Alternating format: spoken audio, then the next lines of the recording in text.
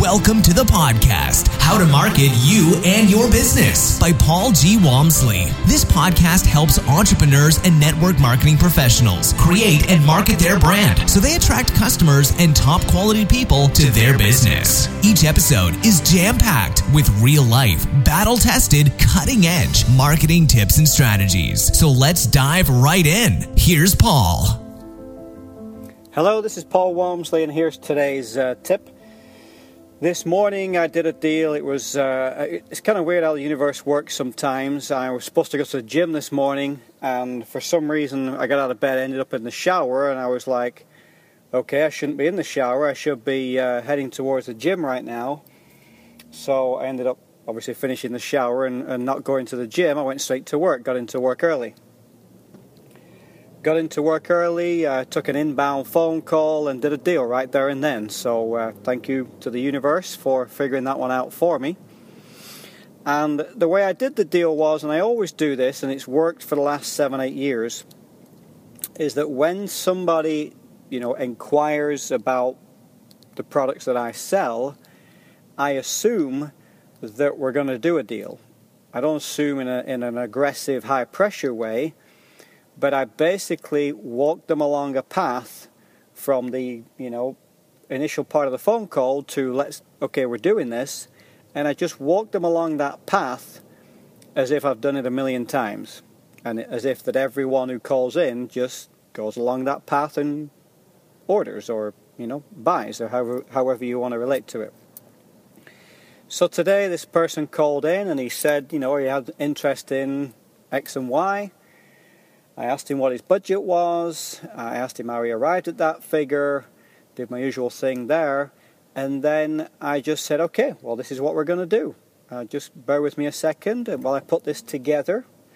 So again, these are little closing techniques. I never ask, do you want to get started today? Do you want me to show you how this works? Do you want me to show you how to get started? None of that. I just basically do things like, alright, so this is what we're going to do. We'll start with $10,000 worth of whatever it was. That gives them the opportunity to continue down the path or say, oh, well, I wasn't thinking of doing something right now. If they do say something along the lines of, oh, well, I wasn't ready to start right now, don't throw the towel in and say, okay, well, let me get you the information. No, just take one little step backwards and ask them, okay, well, what's your time frame? What information do you need? What are you looking for? What factors are involved in your decision? Usual kind of questions. And then deal with that and get right back to walking them down the path. So this gentleman today, I had no idea whether he was going to do a deal today, but I assumed it, and I kept walking down the path with him, and eventually, when I said, okay, so how would you be paying for this? Would it be a check or bank wire or a credit card? As soon as he said a check, I said, great, we're going to put together the order right now. We're going to do a confirmation of it. I'm going to overnight you the invoice and our customer agreement. Read the agreement, sign it, pop it in the envelope we provide with the check. I'll call you when the agreement and check arrives.